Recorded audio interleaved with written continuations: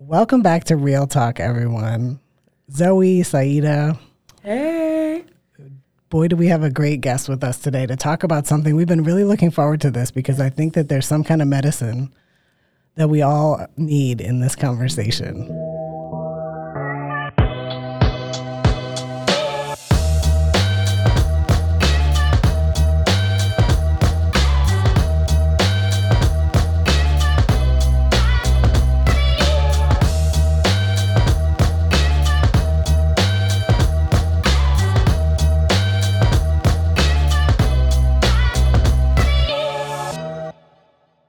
Saida, tell the people where you are right now. I'm in my car en route from New York City back to Connecticut. Because, life happens. We deal with ambiguity here and we make it work. I wouldn't miss the conversation. I'm always happy to join you from wherever. You know that. That's right. I mean, it's an extraordinary commitment. And I'll also say that our guest today is going to help us with thinking about perhaps new ways to consider questions around burnout, around supporting people who are dealing with a lot, about resilience, and maybe some new framings of things. And we are people who are running around all the time, supporting our families, supporting our friends, supporting students. Saida's in the car dealing with what she's dealing with today. I got the time zone wrong because I don't get a good night's sleep at night because I've got a baby. And our guest was kind enough to jump on even a half an hour early because of that. So for this conversation today, we have Dr. June Parks, who emailed us reaching out to the team as a listener and referenced one of our favorite episodes with David Robinson Morris about reimagining what higher ed can look like. And it's always so fun for us to hear from a listener because sometimes we record conversations and most of the time we don't hear about what the podcast is doing out in the world. So, of course, we love hearing about that. So we have Dr. June Parks with us. She's a licensed clinical psychologist, a consultant, a lecturer, a youth empowerment expert. She's got 20 years of experience in working in child psychology and trauma. She teaches people how to help young people without burning themselves out. And that is something that many of us don't have any kind of training in or preparation in. We often get trained to take care of other people and maybe don't learn how to think about how to do that for ourselves. She's got her PhD from Northwestern and has worked at the University of Chicago, Loyola University of Chicago, a number of different professional organizations in and around higher education. And we are just delighted to have you here, Dr. June Parks. Thank you so much. Thank you so much for having me. I am someone who is always seeking information around inclusion and equality related to higher ed students and professionals in that space. And I find your podcast to be such an important resource for real conversations that are also a little fun too. So That's right. I am thrilled to include my voice in this platform. Oh, that's excellent. Will you tell us just a little bit? I mean, I gave kind of, standard bio stuff, but would you tell us, what are you about? How do you see your work now? And then what's your story? How did you get to where you are? Well, as you started off, I am a psychologist and an educator. I've been doing this work for over 20 years.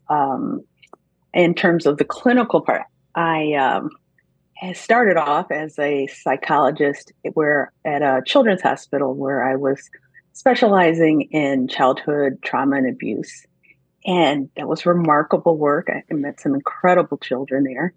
But I also began to create a private practice where I was working with youth from all ages, infant through college age students, eventually focusing more on our college age students. I also began to treat and work with some amazing higher ed professionals who were primarily in the student services area, but were pouring into students. So being able to support them in this very important work. I'm also right now currently a lecturer at the University of Chicago. But then the pandemic hit. And for many of us providers, we found ourselves slammed with requests for services. And the demand for services was way more than I could possibly offer. And that felt awful.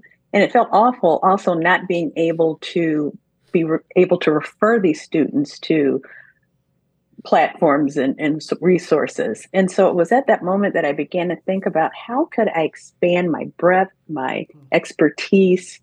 And in that moment, I really began to focus on interventions that were geared towards higher ed professionals, being able to support them in their well-being so that they can show up for their students in the best possible ways that they can, and that our students are getting the best resources that they possibly can. And then I'll just say that in this currently, how I am supporting campus well-being, I'm doing that in a couple of different ways. One is through providing qualitative assessments to campuses around not only those factors that are contributing to well-being, but also those challenges to well-being, student and professional well-being. And I am in these personalized assessments, identifying the root causes of some of these challenges and recommending timelines about how to fix some of those. I'm also doing a lot of training for both higher ed student services professionals, but also for BIPOC women in higher ed. And in these trainings, I'm really focused on, again, navigating how to enhance well-being and to be able to name and confront some of those challenges to well-being that these professionals face, be it inequality or systemic barriers. And then the last thing I'll share is that I also provide group coaching to higher ed professionals who identify as leaders. So I'm providing long-term group coaching to leaders. Wow, that is just so inspiring to hear as a psychology major. And I always forget about that. Yeah, because you're also just the artist, but in a psychology art therapy kind of. Yeah, my name is Zoe Pringle. I'm a psychology major with a concentration in mental health and a studio art minor here at Southern Connecticut State University, and I'm interested in becoming, an art therapist. Right now, I'm doing some clinical work. I'm in an internship with adults with mental illnesses, and I'm a resident advisor on my college campus. So I've been a student leader. I think I've always had that leadership quality to me, even back in middle and high school. But looking here at our outline, I can see that, your passion and your drive has really inspired this line of work for you, and I can relate to that. And so I wanted to talk more about, that mental health crisis that you mentioned with the increases in depression after and even before COVID, and just the mental health issues that have created this sense of exhaustion that I see in my students and myself at times, and that, those existential crises and, the burnout that we feel, and it hinders us from, progress and trying to push through. So how do you feel about, the way that people have been taught to kind of deal with things like this, and like, what are some things that you provide in those resources that can change people's perceptions of mental illness and not feeling like you're good enough? Oh, that's a great question, and it's a huge question that It is. I'd love for you all to jump into. But if I'm understanding what you're saying is how do I think and how do I help people around issues around mental health? And Exactly. Yeah. So right now, a lot of my work is really geared towards higher education. Not to say that these same principles don't relate to people who may be working in community mental health centers or et cetera. But my lens right now is very focused on how can I be of service to students and the professionals who support these students in higher ed. And so the one principle that I really rely on, as a worldview that I hold, is that there is this symbiotic relationship, I believe, between, or interdependent relationship between student well-being and the well-being of the professionals who take care of them. If one is doing okay, the other one's probably going to do okay too. And if one isn't doing okay, then the other one isn't. And so oftentimes we are providing a lot of interventions towards our students, which we should be. That there are lots of studies out there that are showing that our students are struggling, and some leaders are even using the term crises, and that's a real thing. But if we're only providing intervention at the student level, I don't think we're really capturing all that we could do to kind of wrap our arms around this issue around campus well-being. Yes. And so I'm also thinking about and talking about how do we make sure that the people who show up every day, who pour into students, be it teachers or people in academic advising or wherever, the mentors, how are we making sure that these individuals are okay too? Because as I said, as one area is doing okay, higher ed professionals, that's going to help our students.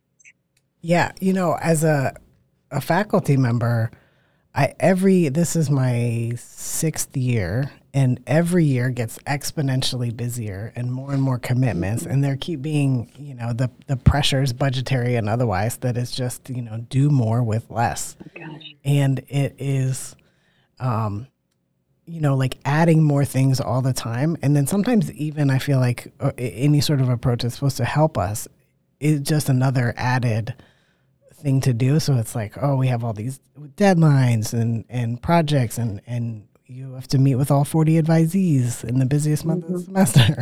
And truly, like I can see there are some students where I'm having to sort of triage in new ways. Like, all right, so your letter is due December 1st. I actually can't meet with you until mid-November because I don't want to make sure that I have time and space for you, and I got to clear some things out of the way.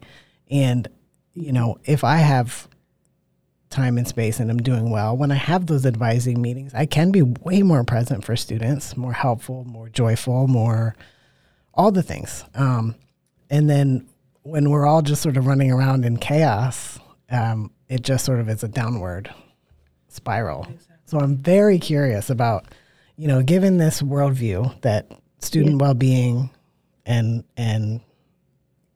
faculty leadership well-being are interdependent, which I think is totally true. How do we deal with this situation where we are always asked to do more? Yeah. Whew. Yeah. It's heavy. And I so relate to what you're saying. I appreciate you sharing your experience. I have to say, I've had a great deal of conversations with higher ed leaders, and conversation kind of starts with us talking about how rewarding this work is, working with students and having a calling or a passion for this work. But inevitably, the conversation takes a turn to what you're talking about, Casey, that we begin to talk about the multiple demands, the workload responsibilities, the constraints that we experience in higher ed that we don't have a lot of power around, but yet are dictating how we work in this space. And then sometimes, not with everyone, the conversation can end with some of these leaders saying, you know what, I know that what we're doing isn't ideal. I know my team and my staff are struggling. However, we're keeping our head above water, and I don't want to rock the boat. And I really would rather stay with the status quo. And so it leads me to begin to think about mindsets, that when challenges and demands are high, we can often, all of us, fall into the scarcity mindset. Scarcity mindset is a psychological perspective that holds that we become preoccupied with the challenges at hand. And it really kind of dominates this myopic thinking, dominates what we're thinking about and what we're seeing. So we can't even make space for solutions. And I think we've all had examples of that. I could share mine if you're interested, but we I think we all have had these experiences, particularly in our professional space, where we have landed into this scarcity mindset. And what I like to encourage and talk about as I'm sharing my stories and the other people in higher ed are sharing their stories, how can we make a shift in our mindset? And I think there are multiple ways we can shift. I think there are lots of ways we can think about this. I share for me that what has been very helpful is adopting a possibility mindset. Now, I have to start off by saying, Zoe, since you're in psychology, you may know this. The field of psychology does not recognize a possibility mindset as a formal principle. I kind of see it as a combination of a growth mindset and a positive psychology perspective. But it's this ability to believe and hold that in the midst of any situation that we find ourselves in, but particularly our challenges, our constraints, our heavy workloads, that there is space for opportunity, for options, for possibilities, for growth.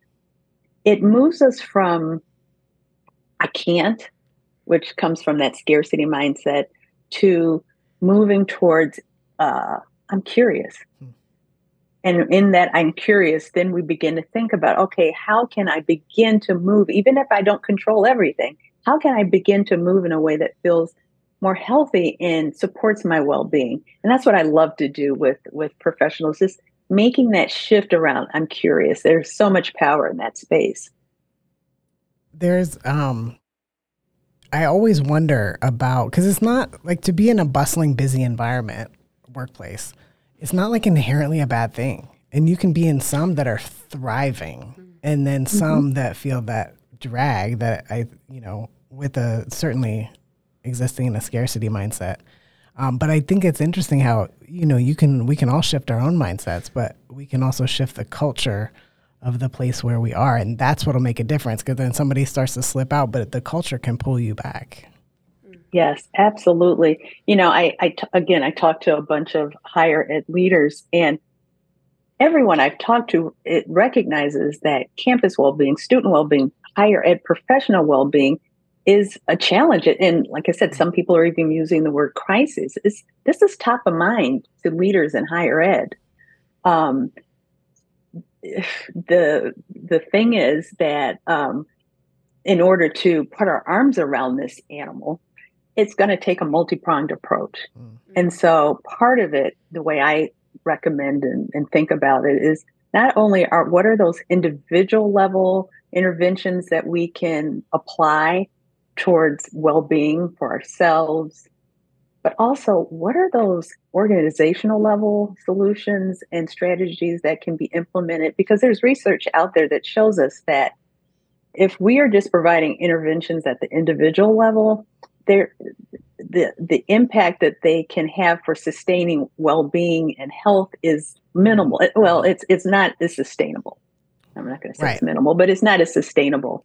And so when I'm talking about this issue of campus well-being, I'm really wanting to help campuses and universities think about, well, what are those individual interventions that we can think about, be it personal time or self-care strategies and making space for that, but also how do we integrate well-being into our university policies, into our strategic plan, that allow us to think about how maybe could we collaborate with other institutions that are also focused outside of our campuses, but also focused on well-being.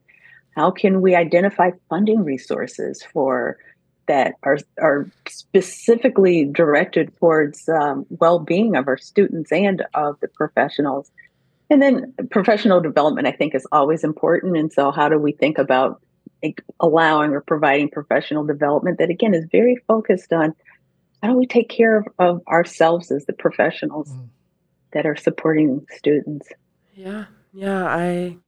I'm hearing these amazing questions and these very thought-provoking kind of, I guess, buzzwords for me. And that just reminds me of, you mentioned that you have these experiences, and I'm just so interested to see, what are some specific examples of these newer challenges that you've been in this profession for quite some time, some newer challenges that you're seeing on campuses and, around these spaces that you have specific kind of possible solutions to. What are some things that you might talk about in your workshops? Yeah. So challenges, lots of challenges, but seeing that I sit in the space of psychology and mental health, a lot of the challenges that I am attuned to and wanting to be involved in are around mental health. But let me start off by saying that I have a tremendous love and appreciation for adolescence. So, adolescence is a social construct. Here in the US, we kind of think about it from 11 to maybe 25, 26. But our traditional college age students fall in this developmental period. Um, and there's so many things I love about it, but one of the things that goes on during this period is that there's tremendous, immense growth that occurs during this period. There's also a lot of challenges that are going on. Mm-hmm. And the thing that I think initially catches the eye of higher ed professionals is when our students are struggling. And so there have been some with their mental health and their well-being. There have been some national studies that have been conducted that have looked at this. One was by was it Healthy Mind Study, where they looked at over 76,000 students in between 2022 and 2023, and they found that 49% of these students indicated that they had symptoms of depression and anxiety. 14% had some type of suicidal ideation, suicidal thinking, and maybe almost a third had engaged in some type of self-harm. So again, this is an issue, and we, as you know, leadership within higher ed is very attuned to this. But again, as we're thinking about intervention, sometimes I think it can be even easier, maybe easy is not the right word, but easier to think about how can we support our students? And that usually means exerting effort and psychic energy to our students that we're giving out as professionals, because that's what we've been hired to do. That's, I have been a referral source of the University of Chicago Student Counseling Center for over a decade. And, that's what we do, But again, the well is not endless. And so how do we make sure that we are taking care of ourselves as we're giving and not believing a narrative that it just keeps coming, because it doesn't. Mm-hmm. One thing I really loved about your work when I looked it up is that as someone who is like aspiring to get a PhD, I am more on the research world. And I tend to forget sometimes that humanistic element that you hit so well when you talk about psychology not having this area of possibility. It's because so much of it, we tend to think in science terms as opposed to social terms, and thinking of the social aspect and how we feed the social side of someone's mental health, not just the neurological or biological side. So how did you know? When did you know that this is what you wanted to do and this was the route that you were going to use your voice to really make sure that this is something that isn't overlooked within these systems that are operating more like businesses than as places where you're supposed to learn, grow, and develop?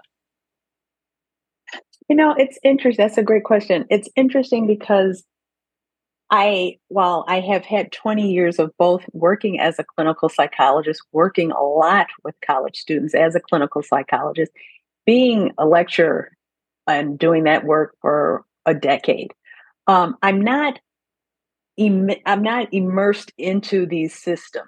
So I'm not on faculty. I was a regular referral source, but I wasn't an employee of the counseling center. And I wonder if that provided me with a perspective. When you're not in the eye of the hurricane, sometimes you might be able to see things a little bit differently. And yet I'm close enough that I get, and I'm always looking for conversations from people to help me understand better. I'm always, when I'm talking about resilience or well-being, I'm always recognizing that this is a big beast. And so how do we help each other learn and understand? what are you defining as resilience? And only reason I'm asking that is because when I was looking to help in research labs that were studying resilience, they were literally looking at which chemistry in the brain produces more resilient people. So I'm interested to know how, from a behavioral and just social real world application standpoint, what is your definition of resilience? Yeah. Oh, that's a great question. Yeah, I talk a lot about resilience. I'm always asking about resilience because it is, again, a lot. And there are a lot of frameworks, there are a lot of models out there to help us kind of think about it, which is fantastic. But in my experience, one size doesn't fit all. So there's not one model, one framework that I say, okay, here we go. And every student that I see in terms of helping navigate and promote student resilience falls into this model. So my journey was this. I am in the field of psychology. So initially, I turned to psychology to help me think about how might I think about resilience. And the American Psychological Association defines resilience as the ability to adapt well to tragedy, to trauma, to threat. Talk about bouncing back. And so, okay, I held on to that until I took this first job where I was working with, really had the privilege of treating and knowing some amazing children who had experienced some unthinkable trauma, stuff that didn't fit my head. I couldn't put it anyplace. And it was in this work that my definition really got challenged. I think that also, so APA has their definition. I think in general, sometimes the layperson may think about resilience and associate words like strength or toughness or grit when they may think about it. But here were children that I was working with who had experienced, again, awful trauma. And as a result of it, there were symptoms, mental health symptoms, suicidal action and ideation, academic problems, behavioral problems, lots of stuff going on.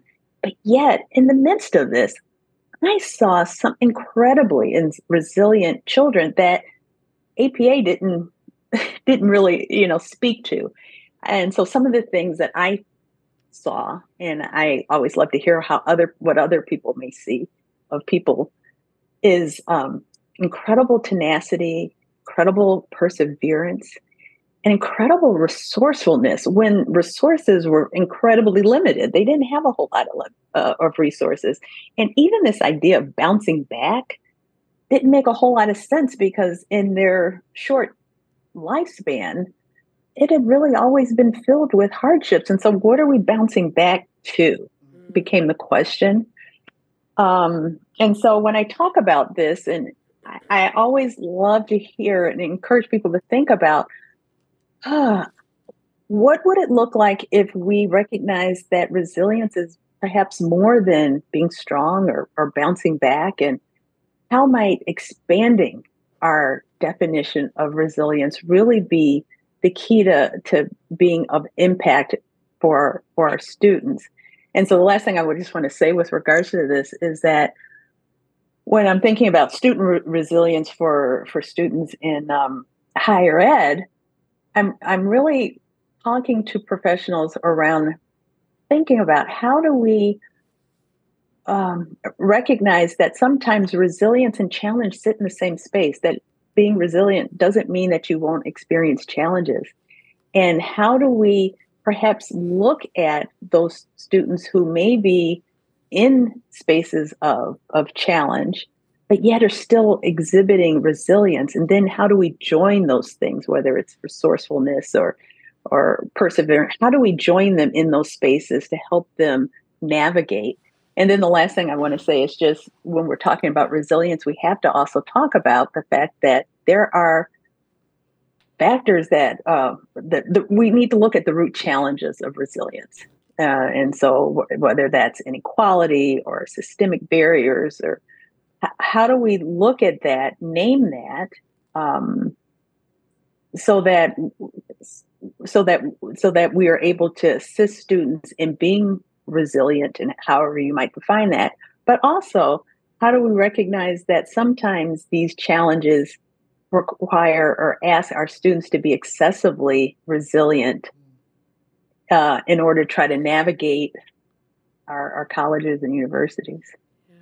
That's interesting. What you said really resonated with me because I asked you to define resilience to you because in my head, when I think about historically how people have spoken to me about what resilience is, and when you hear phrases like, you need to be more resilient, it's more in the tone of, you need to just power through it, right? Exactly. Not take the time to process it. You're just powering through, right? Just keep swimming, keep going. It'll be fine. Get to the end. And everyone's thinking at the end, there's this grand epiphany that will occur, as opposed to processing it in the moment will help build more resilience. I wonder if there's a tie between self-efficacy, which we've talked a lot about so far, and how that also works towards building good resilience, not just powering through suffering, but learning to process and cope with it so that you can use it not as something to distract you, but something that you can overcome.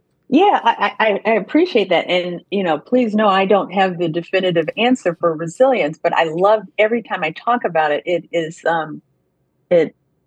is powerful. And I think we all need to be kind of thinking about it. But yeah, I really get the thing that most is powerful for me is recognizing the resilience in the moment of challenge. And sometimes I'll talk about, just the fact that we can have challenges and struggles and pain. That doesn't mean that we're not being resilient in that moment and our students aren't being resilient. But sometimes when we see pain and challenge, suicidal ideation and all those things, there's a human tendency to back away from that.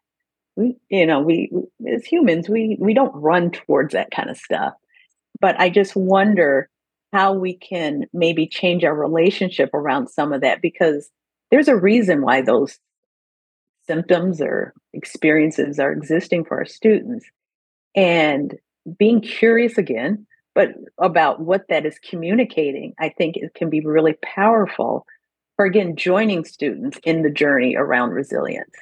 I had never thought about before how the way that we traditionally talk about resilience does assume like everything's good, something bad happens, and then you bounce back up to that place where you were before, as though life ever works that way anyway. So that's, first of all, like I had never thought about. This is one of those words that we just like throw around, I think. Freedom. What does that mean? Like these very loaded words that are just, we assume that we mean the same things. We don't necessarily interrogate. And then the other thing that my mentor, Linda Berry, who's a cartoonist, has done a lot about comics around, her own childhood, which was difficult. And talking about this idea of resilience, that everyone's like, oh, kids are resilient. Oh, that thing happened to the kids. They'll be fine. Kids bounce back. Kids are okay. Or kids getting hurt and then people saying, you're fine. You're good. You're fine. You'll bounce back. And I think there's some ways where we minimize what kids are actually experiencing by just using the excuse that they're resilient. Mm-hmm. Yeah. There's so much to this. And again, I think maybe a part of that comes from the fact that we, as maybe a parent or as a higher ed professional, it's uncomfortable to see that. And so we see say people in pain that we care about, care for. Yeah. And so I am always thinking about, let's name that, because that's a human reaction. Sure. But we can, one of the things that I over the years that I've worked as a psychologist is sometimes one of the most powerful interventions I've done is not about giving them some type of tool or intervention, but it's around sitting with them I call it in their muck, but just sitting and being present. And sometimes that is a 15-minute sitting, but there's something incredibly powerful about that, that isn't comfortable initially, but is it's one of those interventions you won't read about maybe necessarily, but is really powerful, because sometimes things are beyond words, beyond actions. I can really relate to that. That speaks a lot to me as a student leader, first being a peer mentor where I'm in a class with freshmen in college specifically designed to, kind of do what you just said, sit in their muck, try to help them get out of it, pull themselves out rather than pull them out with other faculty members, because that's not always the approach that works. Sometimes people, to build that resilience that we talk about, the social resilience and the community aspect of it is sometimes can be more helpful. And being a resident advisor in the beginning, it was really difficult for me to see students struggling, like how you said with suicide ideation and just feeling like you're not doing enough. But then you realize, we have programs. We do a lot of programming around things like this for a reason. We have social aspects of the job that are so important, not just the paperwork, not just, oh, let me push you to this resource on campus, but actually sitting with them, talking to them, remembering things about them, those are things that can help people really find that community and find that kind of courage within themselves to keep going and to do more. And I have so many experiences with students and residents and commuters even, where they might come to campus and say, oh, college isn't for me, like you won't see me next year. Instead of just being like, okay, bye, like kind of explore that and say, well, why don't you join this club, or why not come have coffee with me at another time, making myself available for students and available for friendships and myself has really helped with that community aspect. And I feel like resilience shouldn't come just as like, oh, you need to do this so that you can be this way, like it should come as more of like a, let's all help to kind of take what you said, wrap all of our arms around this animal instead of just one person tackling the animal.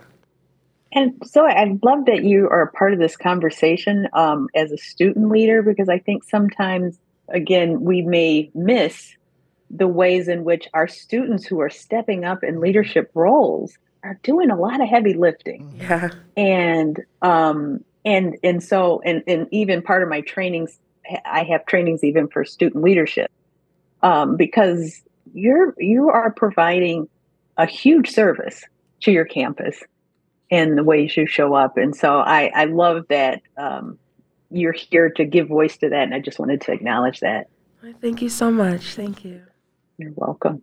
Listening to y'all talk, you know what I'm realizing? That my definition of resilience is being convoluted with perseverance. And I'm understanding now, or coming to, that the two are not synonymous. And say more.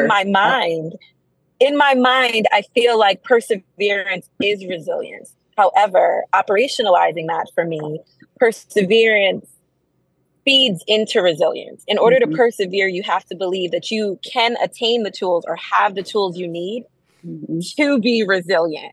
They're hand in hand as opposed to synonymous in my head. Thank you for highlighting that.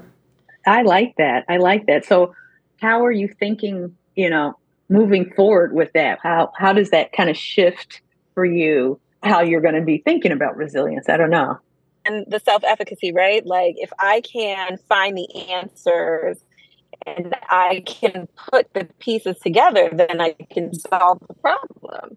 And by solving problems continually, I can be more resilient. And that pushes me to this next question.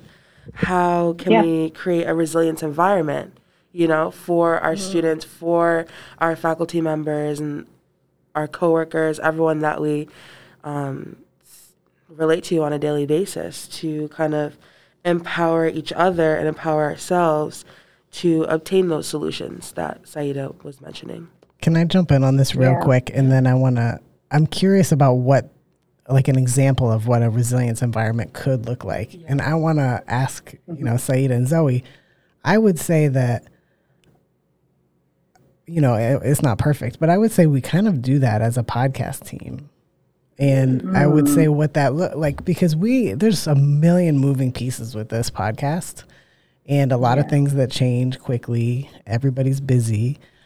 We all believe in it. So we believe it's very important what we're doing. But some of the ways, like we were here last Friday and there was a last minute guest cancellation. And so the four of us just sat here and, talked about stuff we needed to talk about, and instead of rushing off to go do something on our to-do list, we just hung out together, but talking about some like in deeper ways than we usually do. And I know that we think about like, oh, we have to be productive. We got to do stuff. But like that really, to me, really spoke to I think all of our humanity.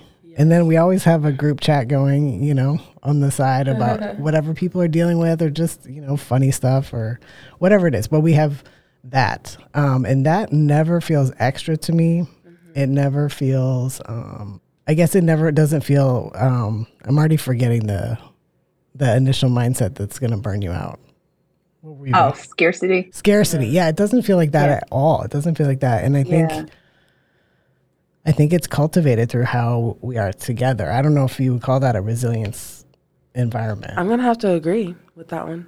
Well, I think the answer is less what I think, but I love the fact that you all think that. And I thank you very much, Casey, for sharing that, because it's not, again, I wish life were so simple. You add milk, stir, and here it is. Take your resilience pill. Exactly. Exactly. So everyone's resilient environment is going to look different. And I think it probably should look different because of who we are and who, our systems, etc. And so when I talk about it, I really try to talk about it more generally and offering some of the things that I think about, and it may or may not fit for you and for your system, but it may trigger some other thinking that is helpful. So I love the fact that you shared how you're seeing the space that you all have created as resilient. And I think the big piece of it is that it feels very intentional. So not everything you're doing may be this is number 2 on our list, but there is something very intentional about trying to create a space that feels healthy. And so some of the things that I think about, just to Zoe's question around resilient environments, is really just taking this definition, this emerging definition that people may be having around what is resilience and how do we reframe it, and thinking about how do we be intentional in the environments that we are working in. So when I'm talking to higher ed professionals, I might be talking about how do we, instead of advocating for strength, something that we've talked about, how do we advocate maybe for empathy, which is understanding with sensitivity, and maybe as opposed to seeing those symptoms and academic challenges and behavioral problems as weakness, how do we lean into them, as I was talking earlier, to try to understand, be curious about that and understand how can we, instead of advocating for bouncing back or returning to a status quo, how can we think about growth? And so some other things that I like to think about with leaders is around this issue of how can we use then our reimagined definition of resilience to enhance those initial encounters that we're having with students? How can they boost our outreach efforts? How can they help us stay connected with students throughout the course of the academic year, and identify some of those students that maybe could value from resources but have fallen off the radar on some level? How can we use this to understand not only what our students are saying to us, but maybe what they're not saying? Because there's sometimes another dialogue that's going on.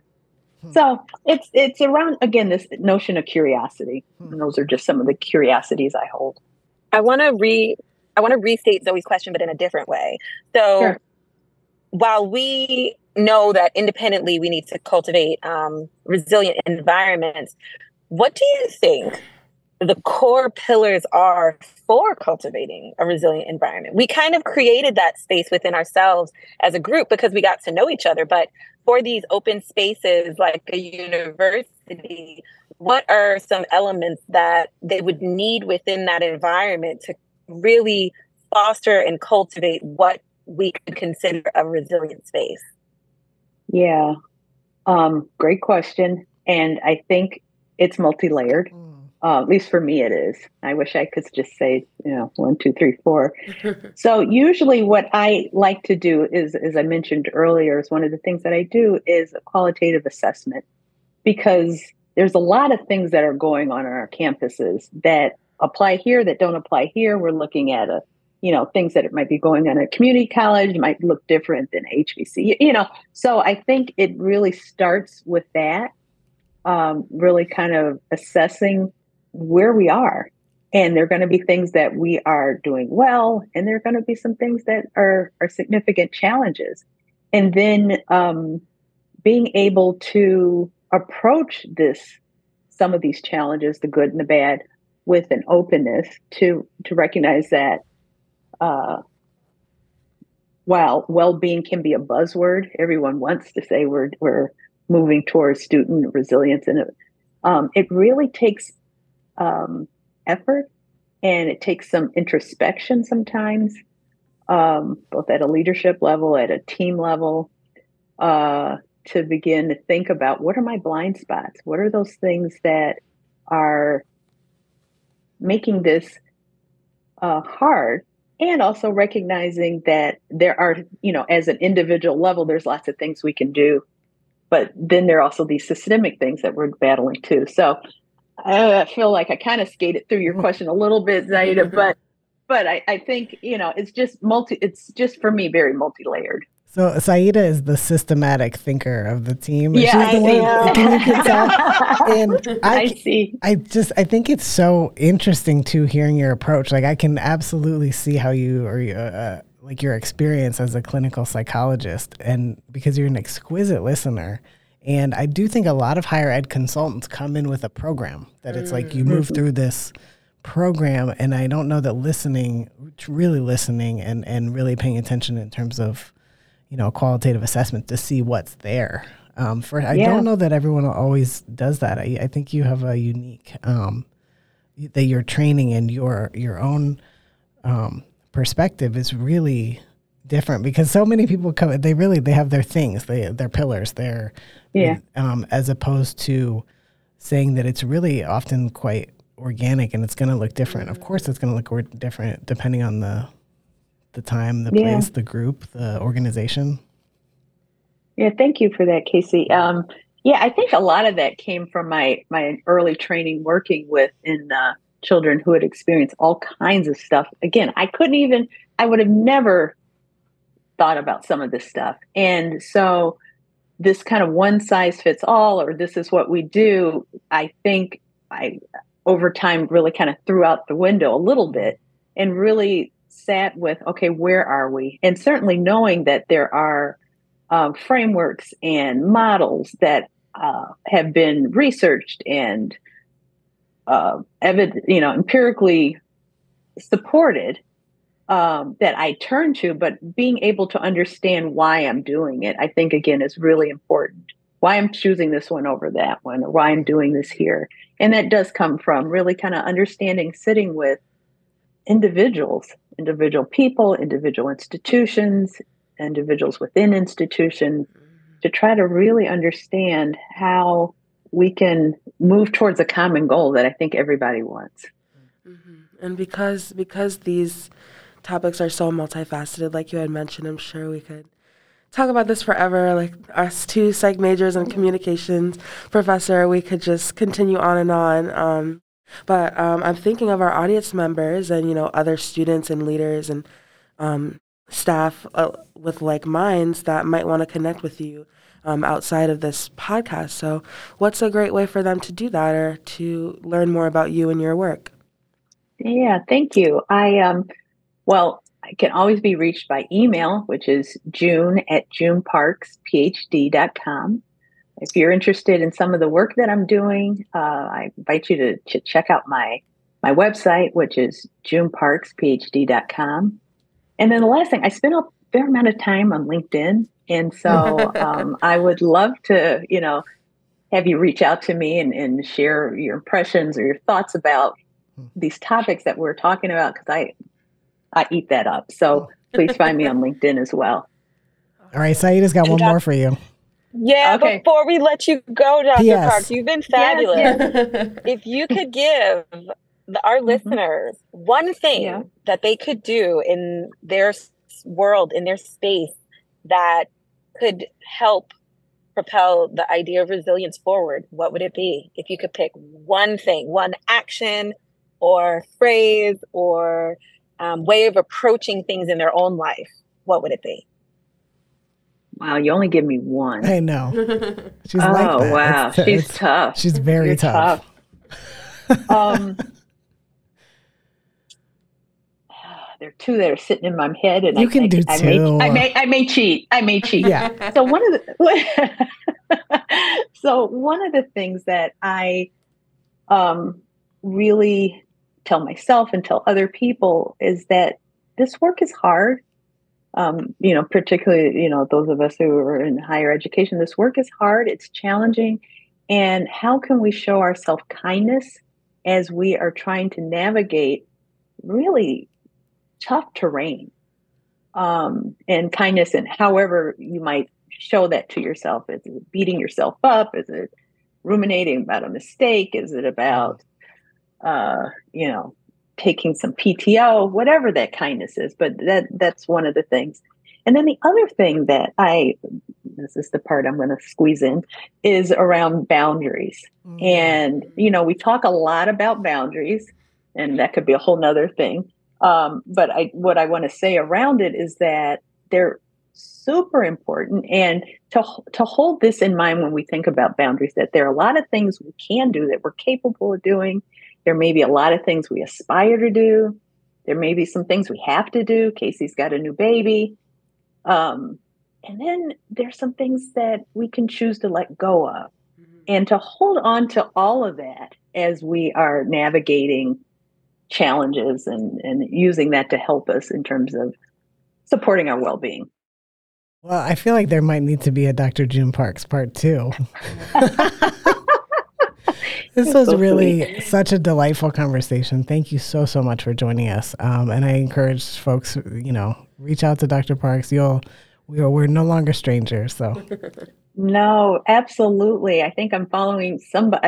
I followed somebody but I'm going to look for you all on LinkedIn. But again, thank you very much for allowing me to add my voice to some of these really powerful conversations that you're having. It really has been my pleasure.